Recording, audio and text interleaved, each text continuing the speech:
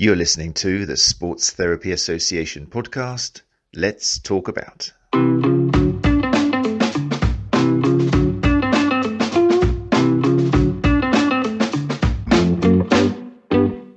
Okay, there we go, people. How are you doing? 802, how are you on this?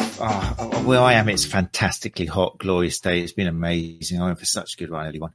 I'm sorry, I just had to get that out of my system. If you do see that I'm filled and inspired and happy with life, it's just because of the sun. And I apologise in advance if you're in a place which is cold and wet, wherever that might be over the world, or up north, I don't know.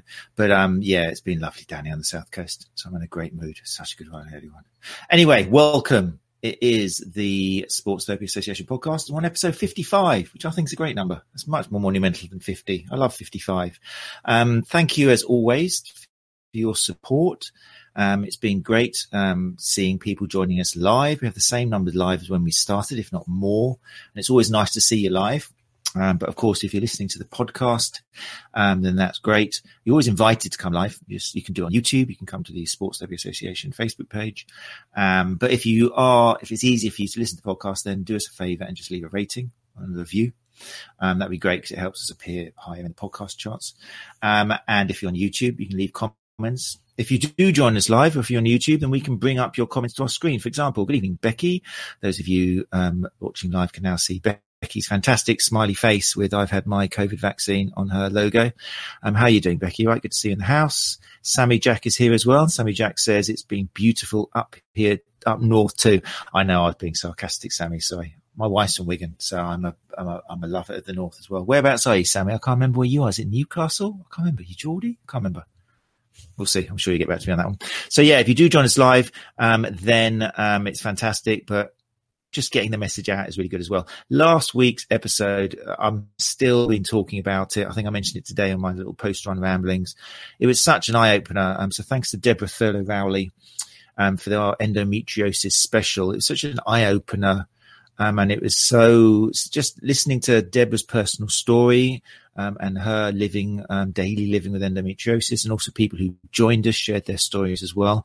And we saw from the sample here that it really is something that affects, well, as Deborah said, 1 in 10 women, and the same sort of prevalence as diabetes. And yet, if these women go to the doctors, generally the advice seems to be, well, it's just you just got heavy periods, or just go on the pill, or go and get pregnant, or it's really, really delayed and backwards and needs education.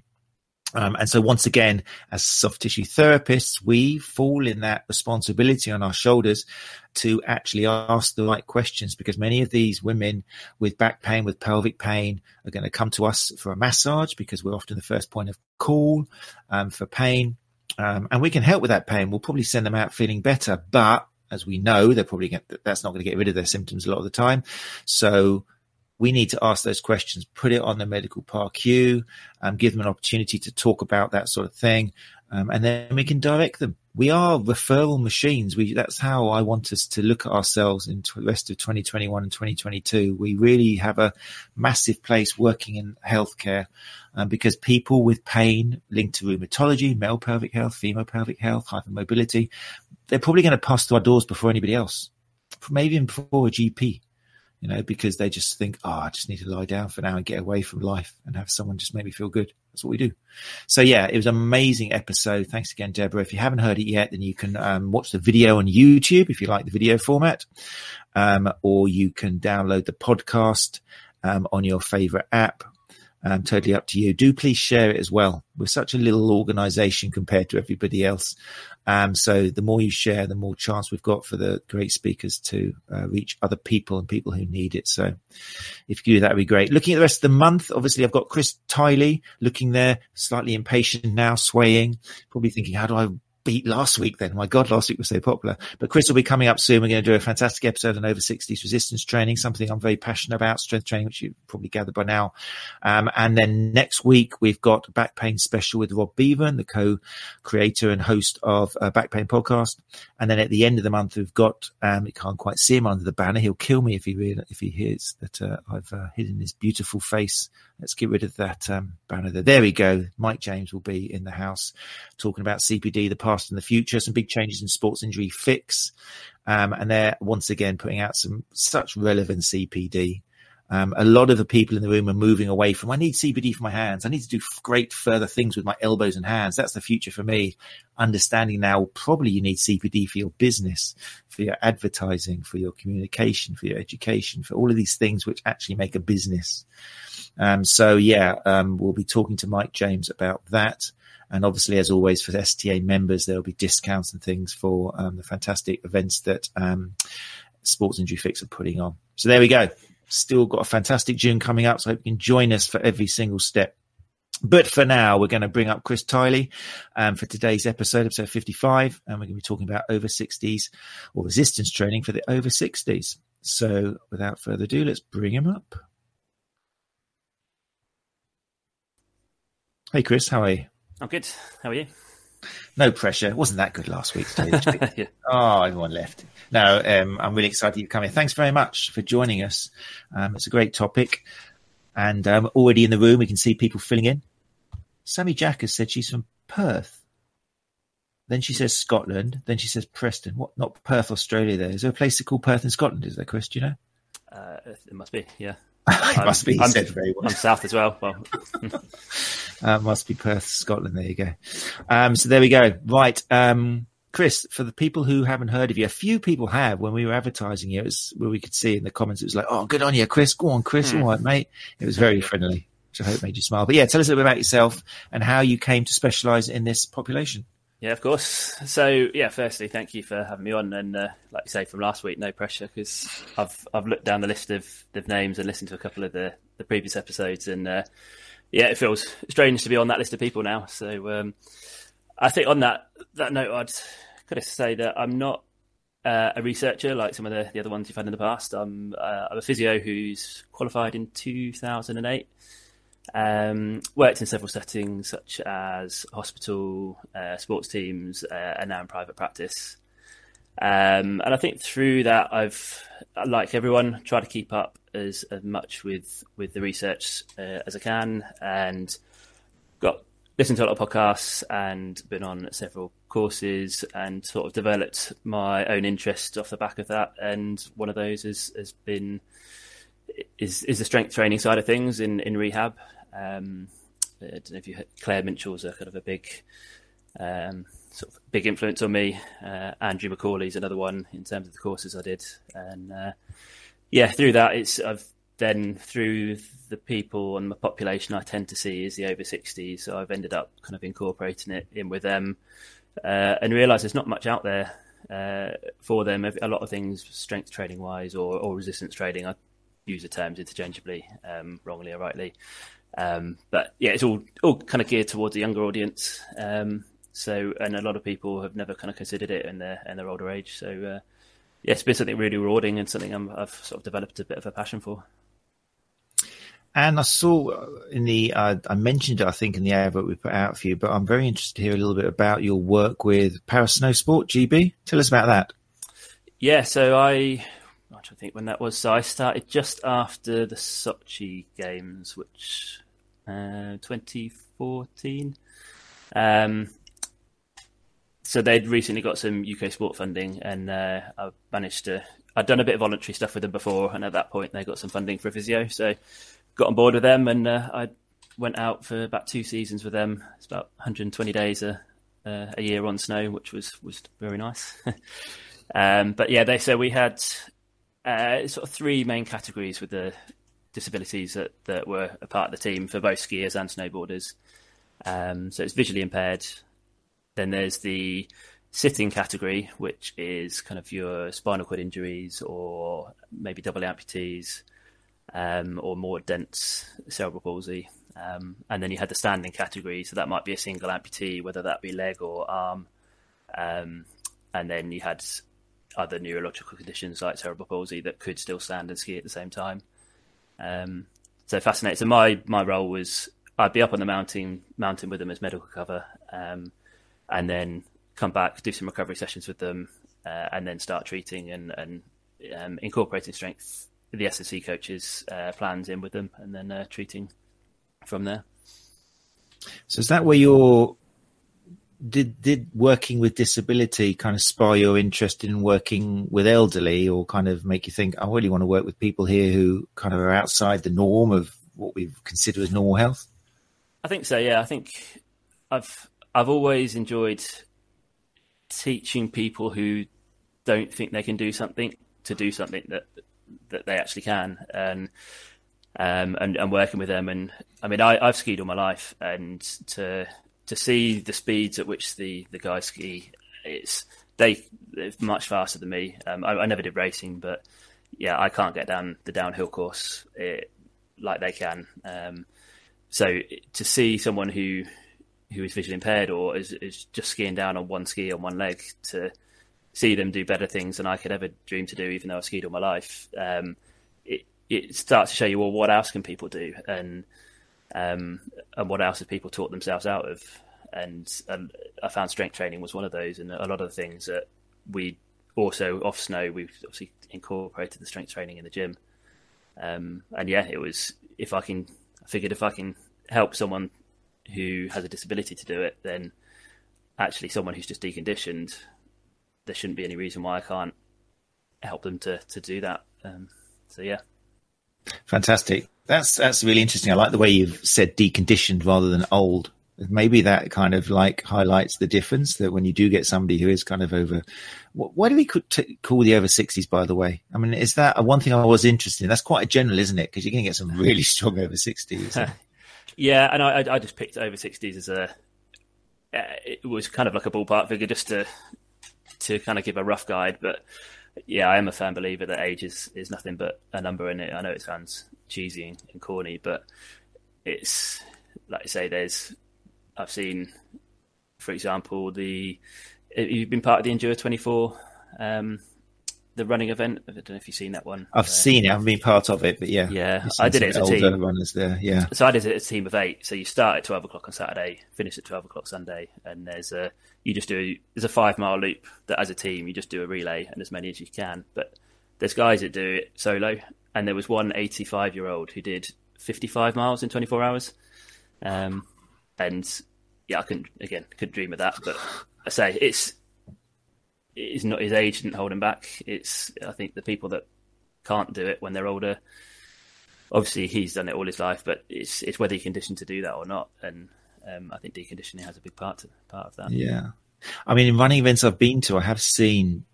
It often seems, we'll talk about this later on, but I think I've met quite a few runners, particularly endurance runners, ultra endurance even, who picked it up when when their partner died or something, and they were maybe 65 years old. And rather than crumble, they thought, I've got to pull this together. And with support, they've then started training. And what's the name of the guy? Fowd Singh, is it? The 105-year-old marathon or something. He didn't start training until he was I think 80 years old or 79 years old. And now he's like the oldest guy to run marathons. And as far as I know, I'm not sure if he's running marathons anymore, but he was doing amazing. So, yeah, just not to give any pressure, but just that Deborah from last week is actually coming just to check if you're any good. After hearing about how Deborah is, she was the lady, the endometriosis specialist. Yes, yeah. So she's obviously coming in. Hi, Deborah. Thanks for joining us. We've been singing your praises. He's fine so far. Yeah, not quite as good as you, but it's been all right. So and how was it getting into working? Because you work with, let's get it right. You work with Mike, don't you, in Harbin? Yes, Mike Grice. And a long-winded way. I might have you to thank for that. Really? I can't remember what year it was, but I saw you speak at Therapy Expo, and you mentioned Greg Laban's name, and I had not heard of him at that point. And I went away, looked him up, booked as soon as I could, booked on his course, and I met Mike there, and then kept in touch. And then, due to my wife's work, we moved up to Birmingham. I got back in touch with Mike, and he said, "Come work at the clinic over here." And so he's created a great team up there he's osteopath, and then we've got sports therapists, another couple of physios, massage therapists, SSE coaches. But I think I wouldn't have met him if I hadn't have been on that Greg Lehman course. That makes me so pleased to hear. That's great. It seems so long ago, but that was the intention back then, just because you automatically assume that, and I'm sure you're doing it now, you automatically assume that everyone you come across has read what you've read, because you think, this is amazing. Everyone's bound to have read it. And yet there's still people, I'm sure you're finding you recommending, like Claire Minchell. Probably everyone in here knows Claire, but go outside of here and it's like, who? Who? Claire? A woman teaching strength and conditioning? Surely not. And but that's what it's like in the real world. So we have to keep pushing these names, don't we, at the shoulders we stand on. Just saying hello to other people who've joined us live. So Louise Aker has said she loved it, did endure 24. Yeah, something on my bucket list. I'd love to eventually, hopefully, now that races are starting to come back together again. Great atmosphere. Definitely recommend it. Yeah, Catherine, nice to see you here as well. Late to the party. Don't worry, Catherine, you won't need too many points for joining us late. Louise came back and said, as a team and solo, and see the over 60s do solo is amazing. Yeah, it's quite incredible. So let's move on to some of the obstacles that are commonly faced by the over 60s, either ones created in their head or by the media, or what do you think are some of the kind of misconceptions and how do we kind of get rid of them? I think some of the start with the misconceptions is that obviously the links in with the name of the blog Never Too Old to Lift, but a lot of people think it is age related and that they're too old to get started, or it's too late to get started, and that it's a young man's game and you might cause yourself injuries if you start now. I think there's a lot of people who have been told, whether that's by a medical professional or through the media or just through family, but you should stick to something low impact, such as Pilates or swimming or yoga or something along those lines. And I'll just get out there. I'm not saying anything negative about those either. I think it's all part of a bigger picture. I still advocate all of those as well, but the more that we lose the exposure to weight bearing with load and impact and things like that, the less we're going to be able to tolerate it. And I think the less you can tolerate, the higher risk you're going to pick up injuries and niggles that are going to make us rest and then decondition more, and then that's kind of where you start the kind of downward spiral. So how do you often with the younger population, I'm imagining here, I don't work with many older runners. I've worked with a few, but they're just not your classic older person. They're just machines, and they come running through the door asking for advice and help. But when you're working with a population who aren't going to naturally come through your door, I imagine they've already got kind of like barriers and lack of belief and that. How do you manage to reach out to them and let them know that it can be better and overcome some of the doubts they've got? I suppose there's two sides to it. So in terms of the physio clinic side of it, it's most people are coming in with a pain of some form, and then you can do some sort of testing, whether it's a handheld dynamometer or you just do some endurance testing and find that they do lack strength in one side or both sides, or if you look grip strength, another a key indicator, you can start to see that the lack of strength may well be a contributing factor for what they come in with. And I think a lot of things that we do see in a lot of age-related conditions, you can kind of track back lack of strength as one of the contributing factors. And I say it like that because it's not the only contributing factor, I know, and I'm not saying that strength is the panacea to everything, but it's definitely something not to be ignored. In terms of the blog I've been writing, it's I suppose trying to get out in front of different groups. I'm doing other podcasts that aren't aimed at therapists. They're aimed at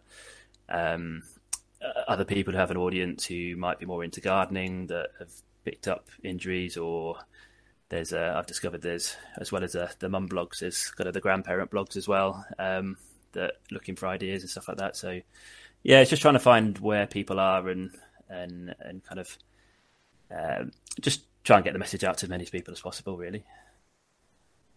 Let's bring up, for often it's useful when you have got clients to give them a link to something to read in their own time. So your blog and the ebook and everything you've got is a great source. I've just put it up on the screen. People listening to the podcast, obviously you can't see it, but if you're watching it live or on YouTube, you can see Never Too Old to Lift. It's a fantastic website. I recommend you all go take a look. A lot of people I know in the room have. But if you haven't heard of that before, there's a wealth of information on there, which you can, and it's all in a very friendly language, and it's directed at the actual person themselves. And also, if you click through the headers at the top, there's a wonderful blog of people's experiences, and it's inspirational. Because I imagine an older person is going to be more inspired by another older person who's achieved something rather than some young. Definitely, yeah. And that the one you've got on the screen kind there, muscly guy in a polo going, "You can do this." So yeah, who have we got there? So this is you could top of the heads chopped off there, but it's when you got on the post, the full picture comes up there. But her name's Sue, or she's referred to as Super Sue. She started when she was 72 to start lifting weights, so started very late. She unfortunately had a bit of a sad story that she lost her husband to, I think it was cancer, and she had 3 sons, and at the time she could barely walk about 3 houses down the road without getting out of breath and feeling exhausted. And she suddenly kind of thought, I don't want my sons to lose me to something that I could have prevented.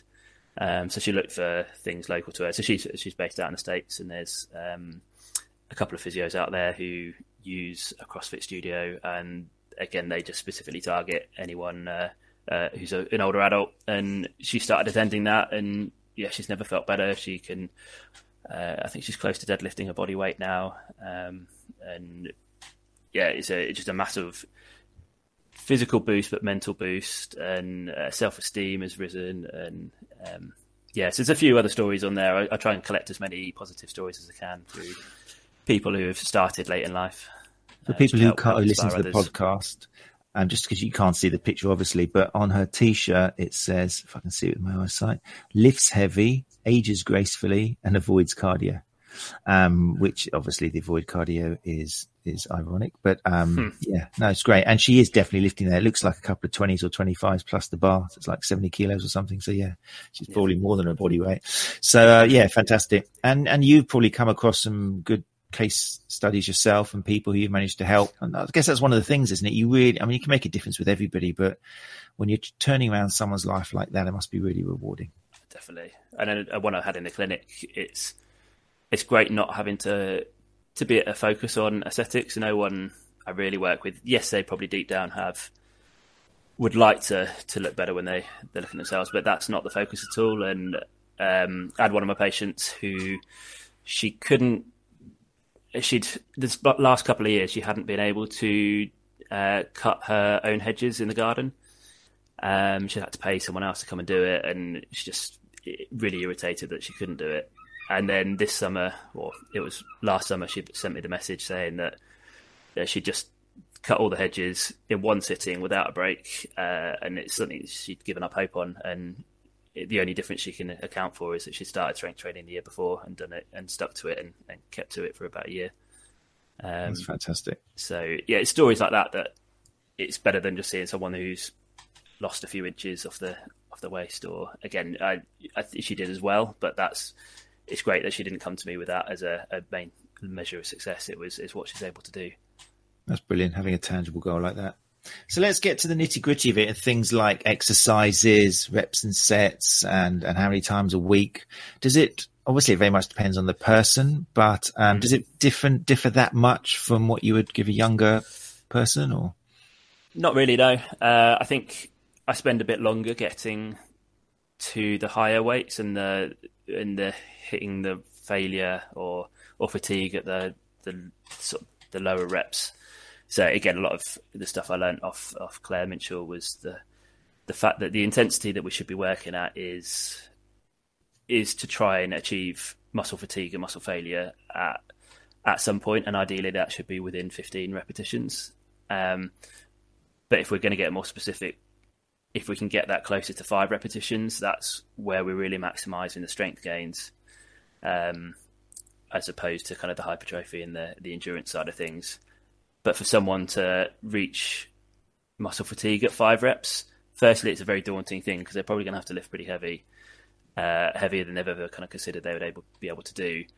And their body hasn't been conditioned to deal with the movements. A lot of people that I work with haven't ever lifted weights in the gym. So, yeah, whereas a younger person who has a bit of more of a baseline strength, you can you can load them heavier a little bit quicker.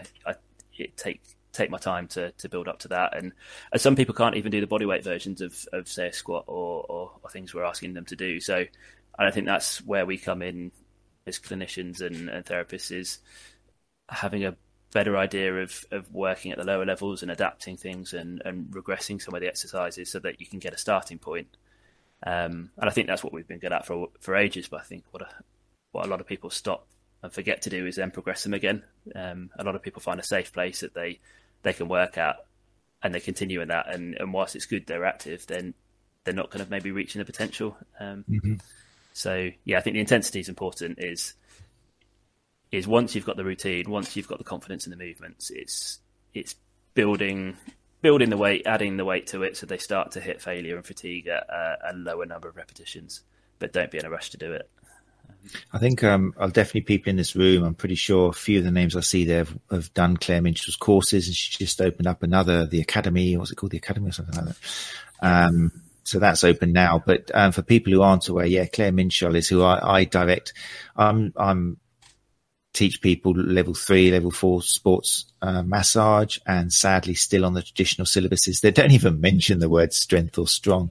It's still, even on level 4, which is supposedly where you can work with people who are injured and send people away with a solution and home care. There's no mention of exercise. Whether they expect you to go out and then do a strength and conditioning, that may be it, but they don't even mention it. So there could well be a lot of people listening to this who are sports massage therapists who say, well, I never learned anything about strength training.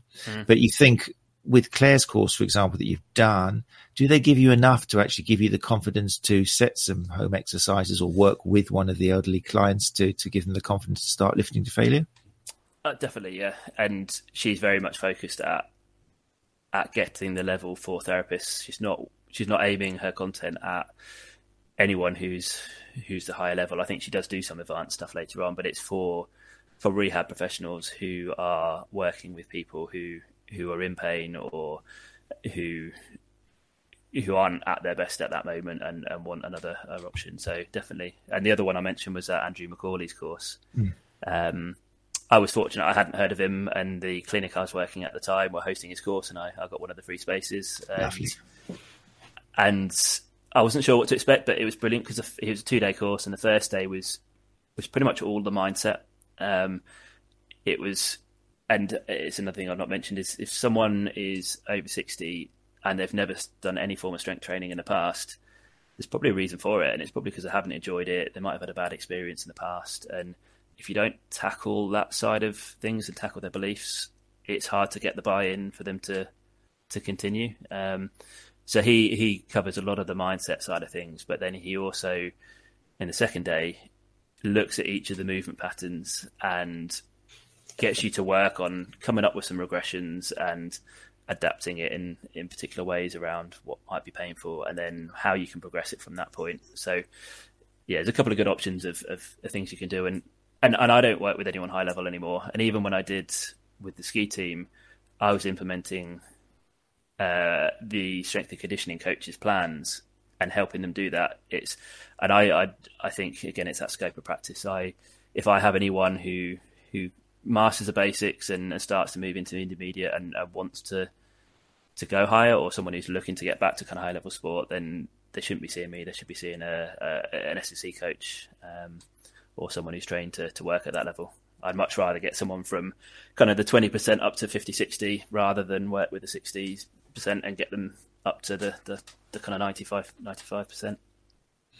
Brilliant. Yeah, no, definitely. Yeah, it's important, isn't it? But I think as a confidence booster for sports massage therapists and sports therapists who feel they haven't done enough strength training, I haven't got the confidence there. Yeah, with a 2-day course with the right person like Andrew or Claire, you really can get the do's and don'ts, and then start building on that and getting your own ideas and getting creative. So going to failure is something which I think a lot of people handing out exercises don't even do with any age. It's still very much a 3 sets of 10 mentality, which I know Claire tries to eradicate, but it's still very much out there. 3 sets of 10, and people just stop when they get to 10 and then have a rest and do another set. When you do work with elderly people, is it easier sometimes because they haven't got any preconceptions, rather than younger people or other athletes come to you and they've kind of got this idea of what they should be doing in their head? Are you starting with a bit more of a blank canvas, or not? Is that a generalization? Yeah, I suppose so. I suppose some of the younger population might have some exposure to some of the movement patterns, and when you've got a higher baseline, I think it's easier to learn, and it's easier to kind of create those neural pathways to get confident with a relatively good form. And we kind of briefly discussed the kind of posture before we came on air, and the importance of form. And again, I'm not kind of necessarily down the camp of you have to have perfect posture to build weight onto it. I think if you start low, some people are never going to have the perfect position with a deadlift or a squat, and as long as you start them low and you in that position, they learn to tolerate that, and then you add a bit more weight onto it. And yeah, if there's any that look horrific, then obviously I'll move them out of that, but the slight variances I don't focus on too much. Whereas a younger person, I might have a bit more time to try and build that in, whereas sometimes there are going to be some restrictions of a loss of range of motion that are going to be harder to work around. But no, generally I think, like you say, there aren't whilst there are misconceptions around the beliefs, and that's where you probably have to put a bit more harder work into actually once you start the movement patterns, and they're not generally wanting to push too far too quickly. It's me having to encourage, which I prefer, whereas holding people back is often a harder job.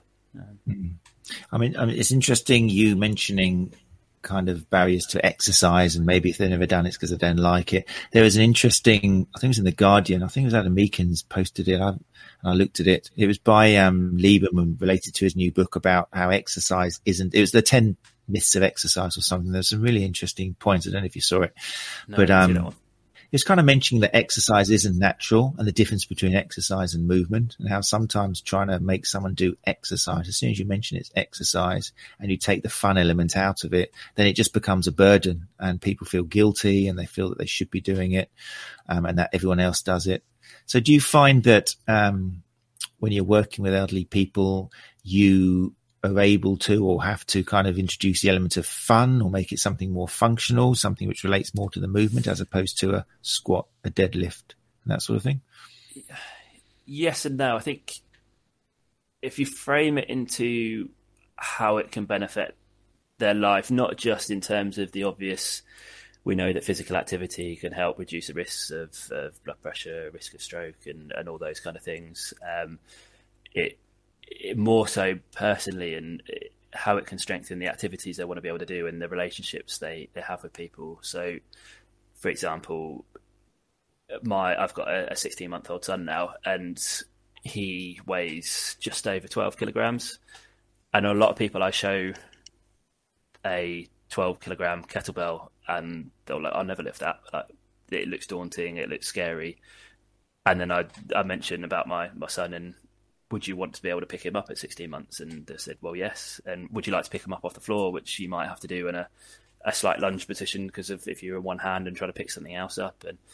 And when you frame it like that, it then becomes a bit more interesting in the sense that you can see the benefit of how it will improve their life. And then if they can look after their grandson, it's going to strengthen their relationship, because they can, like for when my mum comes down and helps me by looking after him for an evening, so I can offer a late evening clinic at the clinic. She loves the fact that she can help me out, and if she didn't have the strength and struggled, then she would feel like she's letting me down. And it's how it links in with a life like that. In terms of making exercise fun for the sake of making them fun, I'm torn. I used to think like that, but the best analogy I can use is, and I use for people, that it's kind of spending money versus investing money for the future. It's spending money is fun, and it might be the other activities you enjoy doing, like some of the sports and the golf and the tennis. Is in terms of the strength side of things, they're not going to build the strength. They might help you to slow the decline, but it's a strength training that's going to put the money back in the bank so that you can keep spending it for longer. Because once you lose the strength, you're going to reach a threshold where suddenly the demands of tennis are going to be too much. You might keep picking up niggles and injuries, and then have to stop that, and then eventually stop something else. Whereas the more strength we can keep, the more and the longer that we can keep keep active for. So I think you've got to keep some fun exercise in your life, which is why I say carry on doing any exercise that you want to do is keep it separate to the strength training. But I think strength training has got to be a little bit more focused on what you want to achieve, or resistance training. Fantastic. Okay, good stuff. Right, we've got some questions coming up. Before we do go to the questions, and obviously a lot of this information that Chris is giving out, let's just bring this back up here. There is, when you said you saw there was a lack of resources out there, that kind of prompted you to write this ebook, which I've had a look through. It's a fantastic product. Tell us a little bit about how you decided what to put in there and who the ebook would be useful for. When I started, I was, I suppose, given the gift of time with the first lockdown, and I managed to write this in there. But what I didn't want to do was be too prescriptive. I didn't want to give people just a list of exercises and here do them, or be a video of me doing the exercises. I wanted to give people the idea of a bit of the basic concepts and a little bit of an idea of how to regress and progress exercises, or how to adapt them around pain, so they can get started, and then give them the idea of where to go from there. Because I think a lot of the messages I heard from people was that the reason they never successfully stuck to something, because every program they found, there was always one exercise that they couldn't do. So if they would then not do that one, but then feel like they weren't doing it properly, so they kind of just feel sort of petered out from there. Or because they weren't doing that one movement pattern, that movement pattern became weaker compared to all the other ones, and that then caused them problems. So so I put together, it's about 60 pages. It guides people through an idea of creating a 12-week program that can be extended out if they need it to be. It's a rough guide of there, but it's given that framework to build off. Yeah, no, it's a great product, and I recommend people go and invest in taking it, because it's broken down into probably everything you could possibly need. It goes into the goals, it goes into how to create plans, it talks about motivation and stuff like that. So no, it's a really good product. Is it something that you feel like you need to go in and change and modify, or is everything in there kind of like going to last the test of time? I think so. I think with all the current evidence out there at the moment, I think it won't need adapting anytime soon, and especially as I'm not working towards a higher end of things, where I think, when you're working with the elite athletes, and the very subtle changes will make a big difference as they find new things. But I think for anyone just getting started, wanting to learn the movement patterns, wanting to learn that principle of working to fatigue, and how you can build up slowly and find the starting points, and then I think that's going to be good for a while now. And I'm also working on developing it into an online course as well, because I know a lot more people are. If it's anything like me, I'm better with podcasts and online courses. I don't read many ebooks myself, but I think it was nice to get it down in paper first, and it's a good reference point. And then hopefully the online course won't take me too long to develop. I still listen. I still, Paul Ingram? Do you follow Paul Ingram at all? Yes. Fantastic. I thought I was going to give you another name then. But I've still got some of his audio books. He doesn't do them anymore. I think he recorded them back in, I don't know, probably 2012 or something. But he breaks down a lot of his longer articles he reads them out himself. And I love them. I'll stick them on in the car just to listen through and pick up points again. I think there's an area for that as well, of courses which are directed for people just to listen to. Without the visual. But it was a good answer for your book. It's good. It has got, because there's a little bit of a fear now among soft tissue therapists, who are most of the people who download this, that everything's changing now. We've got kind of like some of the things you've learned are not quite evidence based, but when it comes to strength training, particularly for performance, is the things have been said for years, haven't they? We've known for like 10, 20 years that strength training can help with your performance. So fantastic. What about, let me, anything else you want to say about the book before I go on to? No, I mean, if there's any questions about it or anything, then people are free to get in touch.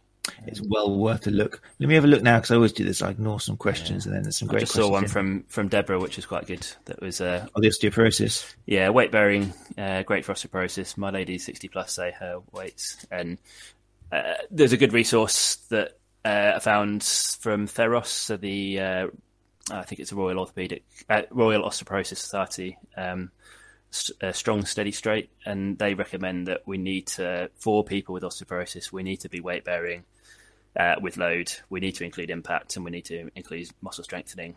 But people who are with osteoporosis who are fearful that their bones are who've got lower density, they're the things that they don't want to do. Surely you don't want to put impact through a weak bone because it might break it.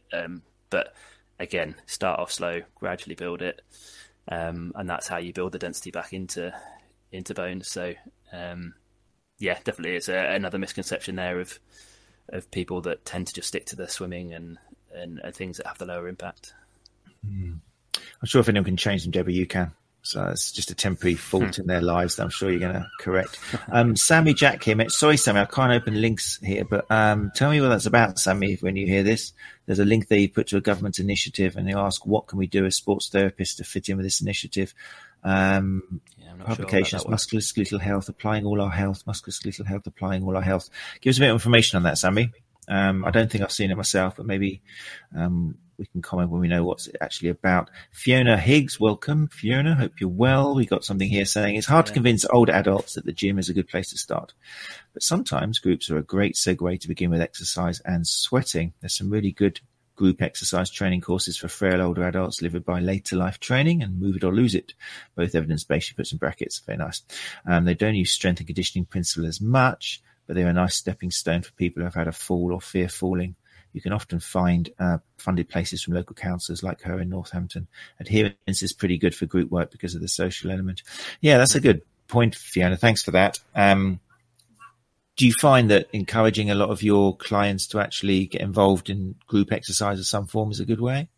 Yeah, I'll just start by saying hi, Fiona. Fiona used to work with Mike or at Mike's clinic. Of course, yeah. Fiona's been a guest on the podcast as well. Yeah, wealth of information. No, I saw that. Yeah. But yeah, and I've started a class with Mike, and due to the space in the clinic, and with obviously COVID and restrictions at the moment, it's about 3 or 4 in the class at the moment that started with me pre-COVID, and they've just come back. We started our first one last week, and just working together and encouraging each other, and I think especially now people are craving the community and seeing each other, and this isolation's been such a big issue for people. But I'm well aware of Move It or Lose It and Later Life Training as well, and there's a lot of great things out there. I think there's a lot out there that are good for not based on Later Life or Move It or Lose It, but unfortunately I think a lot of over 60s classes and classes for the elderly are great at getting people moving, but again, you see them with the 1 kilo or half a kilo dumbbells, and you ask them how long they've been using them for, and they've never really progressed them. And it's a bit like with finding content for the blog. If I look at stock photos and I try and find someone who's not in their 20s or 30s to find a photo of them with weights, and it's hard. They're all just with very small weights, or there's definitely a big misconception out there. Do you find, we've had a few guests now who have said that at the risk of generalizing, sometimes what they're told by a GP doesn't necessarily help. Do you find when you work with clients that GPs have told them, oh yeah, you shouldn't do that, or not with there's something here from Becky who's just bringing it up because it's relevant. She says, I have a patient with scoliosis. She was told by a doctor last week that people with scoliosis shouldn't lift weights. I'm not surprised. I've got nothing against GPs, but there just seems to be a barrier there with lack of education or just kind of traditional thinking. Is that something you come across as well? Yeah, definitely. There's certainly some that, I know a fair number of GPs. My wife's a doctor, not a GP herself, but a lot of her friends, and seeing what they've got to do in the time frame they've got and the wide array of conditions that are going to come through to their door, and they've got 5 minutes to try and get a history and make a recommendation is, and they've got so much to research that they're not going to be the depth of knowledge isn't going to be there in with certain areas. So yeah, I hear that all the time that, you shouldn't lift more than 5 kilograms. Or I had someone recently who was told for their knee pain, just completely rest for 6 weeks, don't do anything, signed her off work for at least 2 of those weeks. And then you can start after that. And starting after 6 weeks of doing nothing is going to be so much harder to get going again without causing another flare up. And it's difficult. And strength training doesn't have to look like strength training to start. Like I say before, some people, body weight is going to be challenging, and you might even have to regress and find ways of offloading body weight or working through a shallow range of movement. And if someone is doing that and still hitting fatigue, then technically it's strength training for them. So yeah, I think there's a misconceptions about what strength or resistance training is as well, which then GPs might think of as, yes, I wouldn't either load someone with 40 kilos on a bar if they'd recently just had an operation, so they get told not to lift weights or not to do that. But yeah, they might be able to lift a lot lighter than that initially, and then we can build up to that point. So how would you like to see a definition of resistance training to kind of give it a more realistic meaning? I was listening to, I think I said before we came on, Adam Meakin's latest episodes of on the NAF Physio podcast, and he looked at a study where they looked at strength training, and at the end it didn't have, the participants actually didn't increase in strength, which there might have been a reason why strength training didn't show to have an impact on pain. But we're saying, well, if it didn't increase strength, was it a strength training program? So I think, yeah, for strength training to be strength training, we really have to look at strength as an outcome of that exercise. And then if you're looking back at the stuff we talked about earlier in terms of when you achieve the failure point, I think it's got to be closer to five reps. But I think if resistance training, you're using some form of external resistance to achieve muscle fatigue within 15 repetitions, I think that's a very good starting point. It can then be more subtle changes from there. I guess people are scared of just hitting fatigue, and some therapists are scared of taking their patients to fatigue, and that must just boil down to a lack of faith in the human body, in its robustness, and the fact that the body will stop you before something snaps. Generally, there are exceptions if there's a systemic disease of some form, obviously, but in most cases, an individual, when they can't do any more, it's because the nervous system has stopped them, isn't it? It's not because something's gone, but definitely. People don't have faith in their bodies. It's a shame. Yeah, I had a good tip recently, which I kind of do sometimes, but I'm going to start to do a bit more. But on certain sessions is at the end, if I've got someone to do, if we're working down towards reps, so because 3 sets of 10 can still be good if the 10th one is a fatigue point or close to a fatigue point. But at the end of the 3 sets, they do an additional set where they say, this time just keep going until you can't do any more. And some people actually get to 15, 20, and they felt that they could only do 1 or 2 more when they got to 10. But actually, their body was well within its capabilities of doing another 10. So sometimes we have to actually get people to test their own bodies out, because they often do more than they think they can do. Definitely. And that's why in the big gyms with the muscle lads and ladies, they do work together down there. It's very and sawdust, and kind of because they're sparring, when they're spotting each other, they're egging each other on, aren't they? And helping that self-belief and lift. It's not just all for show. Fantastic. Let me just have a quick flick through the questions here. Sammy's come back with, that link was for a government initiative in the prevention of MSK conditions such as osteoporosis in the community. Sounds good. As a sports therapist, how have you become involved in helping with this? That's probably something for Gary to look at. If there's anything involved with sports therapists getting involved with the community and government initiatives, then Gary will be on it. It's a great question, Sammy. Yeah, I'm not aware of it, so thanks for putting the link in there. I'll have a look. If we can get involved in that, then definitely.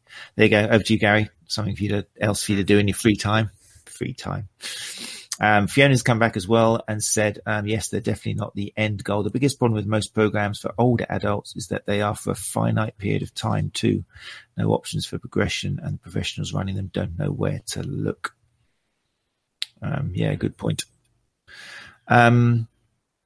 What about, okay, as I've been thinking this, let's imagine somebody who can't get up from a chair without assistance or help. Okay, so they can't lift up their body weight, for example, from a sofa or something, which is something that a lot of people want to be able to do, especially if they need help. Or How would you work with somebody? I don't know if you already got people like that, but how would you work with somebody who literally can't get themselves up from a chair and they'd love to be able to? Initially, I tried different height chairs, and if someone can get up from a higher chair, because often it is a depth that's a problem, whether that's pain or weakness, and they can't get up from. So if I can then go for a more shallow range of movement that they're able to achieve, and then you can start to load that with weights. Often they can do that part with weights. Then after the period of time when they started to become stronger, and again, you can still aim for that fatigue point in that shallow range of movement, is after a period of time, they then start to be able to go down to a slightly shallower or a deeper depth. So you can go down to a lower chair and then a bit lower, and you can start to work in increments like that. There's other ways of offloading the body weight. So you might use, say, something like a TRX system where you can use the hands to take some of the weight off.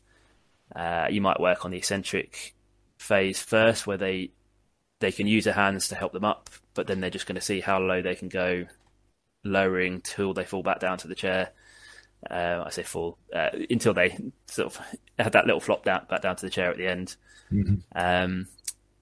Use other ways of loading the quads resistance. So you could use resistance bands to work on knee extension, build strength that way.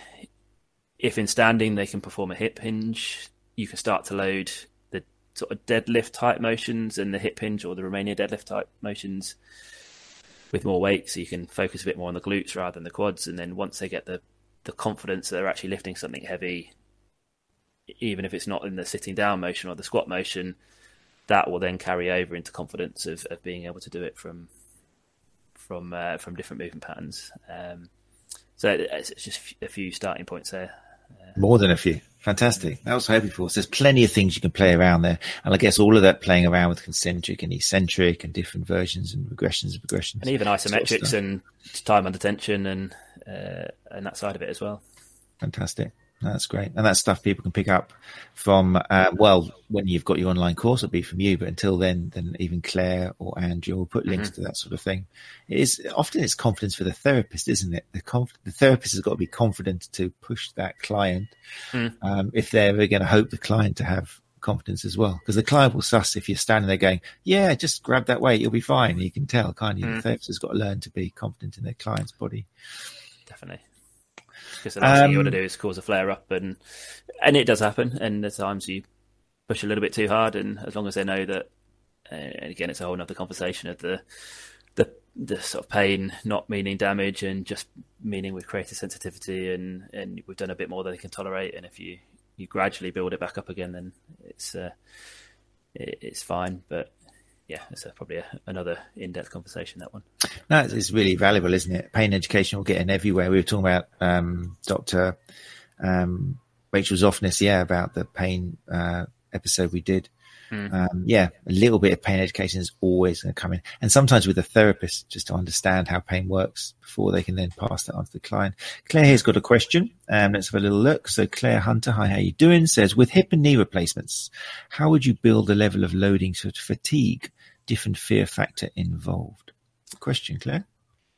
I'd pretty much still do it in the similar fashion.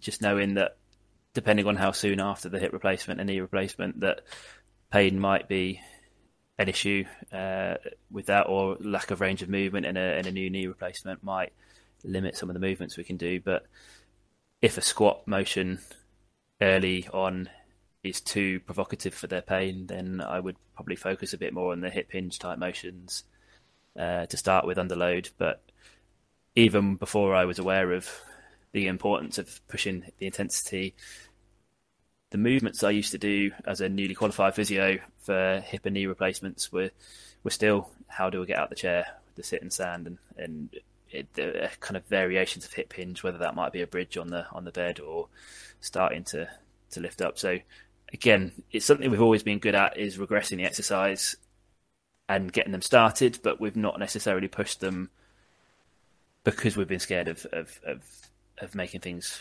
worse, or just some of the misconceptions there. And yeah, I think as long as you're taking someone with a hip and knee replacement and gradually building them slowly and knowing that they're going to be more prone to a reaction, then that's fine. Again, I wouldn't just suddenly jump someone who's had one straight onto a kind of a body weight squat or something along those lines. So it's just slow progressions in the right direction. Good question, Claire. I mean, I personally, when I've worked with people like in that population, part of the battle, particularly if you're, regardless of who you are, is what they're going to hear from other professionals. Like a lot of these people just want to come in for a massage, and you start trying to get them to exercise, and they're just like, oh no, they're worried about it. They think it's going to do worse. They just think they need a massage, and you know that if they go around the corner and walk into a different clinic, then they will get what they wanted, and they'll just get a massage, and that person will tell them, oh, this is all you need. No, you don't do any strength exercise. That'll just flare it up. So it really is tricky. So as always, the skill that the therapist needs, as like when we had Mike Stewart on, is the ability to teach, isn't it? To educate, to use the right language, to get confidence in that client that they can do it, and that maybe what they've heard elsewhere might not be the only way of doing things. Yeah. Just on that note as well, that I want to make it clear that I'm not purely strength trained and not hands-on at all. And the hands-on side in terms of the pain relief can be valuable. I often can get someone to try and do a particular movement, a squat or something they can't quite achieve. You do a bit of hands-on, will calm down the nervous system, get them to try it again, and suddenly they can do it. And it can be incorporated, but massage on its own may not bring about the functional benefits we're after. Strength training on its own may not be able to achieve that. It's working everything together, like you say, and it's looking at the bigger picture, and then it's the narratives that we give as we explain what's happening when we do that. Yeah, really good point. Yeah, it is a case, and I'm glad you said that. I mean, it's really true. The massage can help, even just passive movements. Just showing the patient what range they can reach, having the security that, look, your knee does come up here. We're doing a squat now. It does work. Nothing snapped or broken. Now you try and little go, let's do it together, that sort of thing. Yeah, putting it all together. Who would have thought it was a multidisciplinary approach that would help the client? Incredible. Good stuff. Right, it's getting to 8:59 now. So we are heading towards that time. Catherine here has said, let's have a look what Catherine said. I love using a mix of explosive exercises and isolation moves to help them stop using one leg more than the other. Great. The use of explosive with elderly populations probably sends people into spasms, but a lot of getting up from a chair is speed, isn't it? It's power. It is an explosive movement. You need that, don't you? Yeah, definitely. And it's a good point we've not talked about is again, I tend to bring it in slightly later on, but I try and get it in early as well, is refer to it as that kind of rate of force development. And I think it was Eric Mirror is another big name in a course that I've done that was fantastic. And he talks about that ability to sort of catch your toe on a rug and quickly get your foot back in front of you. It doesn't matter how strong you are, if you can only engage that strength slowly, you need the quick reaction and the ability to kind of bring in that strength at speed. So we need to practice that as well.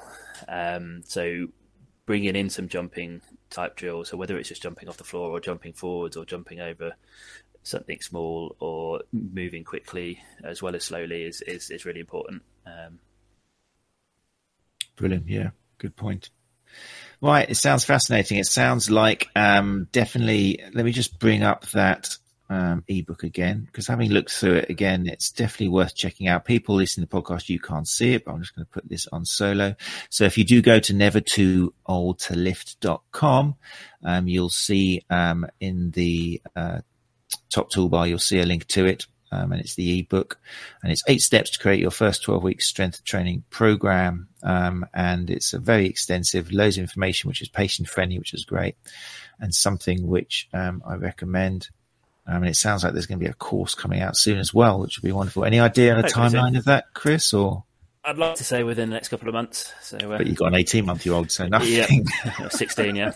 He's finally sleeping again now, so yeah, fingers crossed. I love that. I didn't say afterwards. I really love that analogy of picking up a 16th month old and then picking up a 12k weight. It's beautiful when you put it in different context. You think, oh yeah, that dumbbell's not so scary now. It's the same as really good. Or a full watering can, or pushing a wheelbarrow.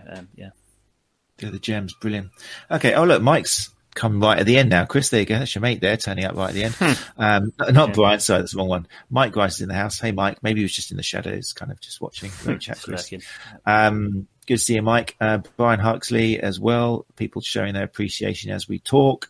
Fantastic, Chris. What have you got? Obviously, we don't know because you have got a young child.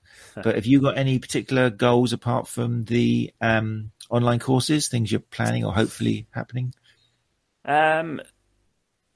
Nothing else at the moment, really. I'm looking forward to being able to get back to just in-person courses to other people so I can go and look at. And I know I missed out on Therapy Live because I was working.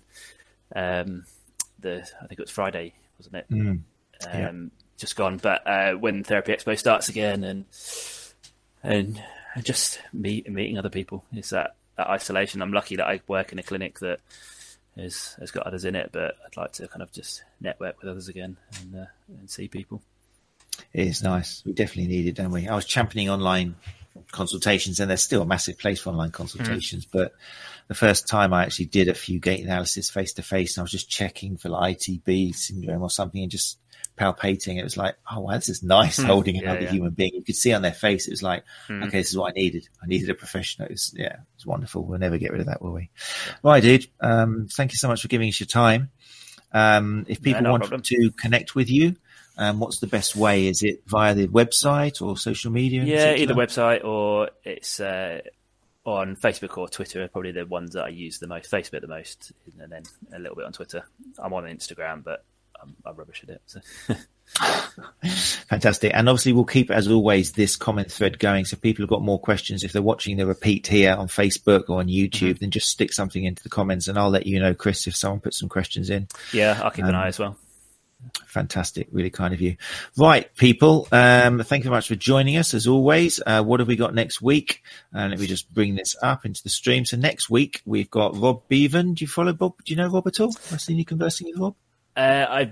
I know of him, and I see him on Twitter and a lot, but I don't know him personally. No. Really good information they're putting out there in a friendly way. So the Back Pain Podcast, another podcast, NAF podcast, but it is a great podcast. And Rob, co-creator, is going to be here next week, talking just about back pain and how things have changed and how we can help clients, things we've got to watch out for and how we've evolved. So obviously there's going to be some fantastic information there for all of you guys. So do join us for that. And then the week after, on the 29th of June to end June, like I say, we've got Mike James coming up. And we're going to have a nice big chat again about CPD, how things have changed. Now we're allowed face to face again. And all that. So that's going to be a really good end of the month. But for now, on behalf of Chris and myself, thanks so much for joining us. And we'll see you next Tuesday. Thanks, Chris. No, thank you. You're listening to the Sports Therapy Association podcast. Let's talk about.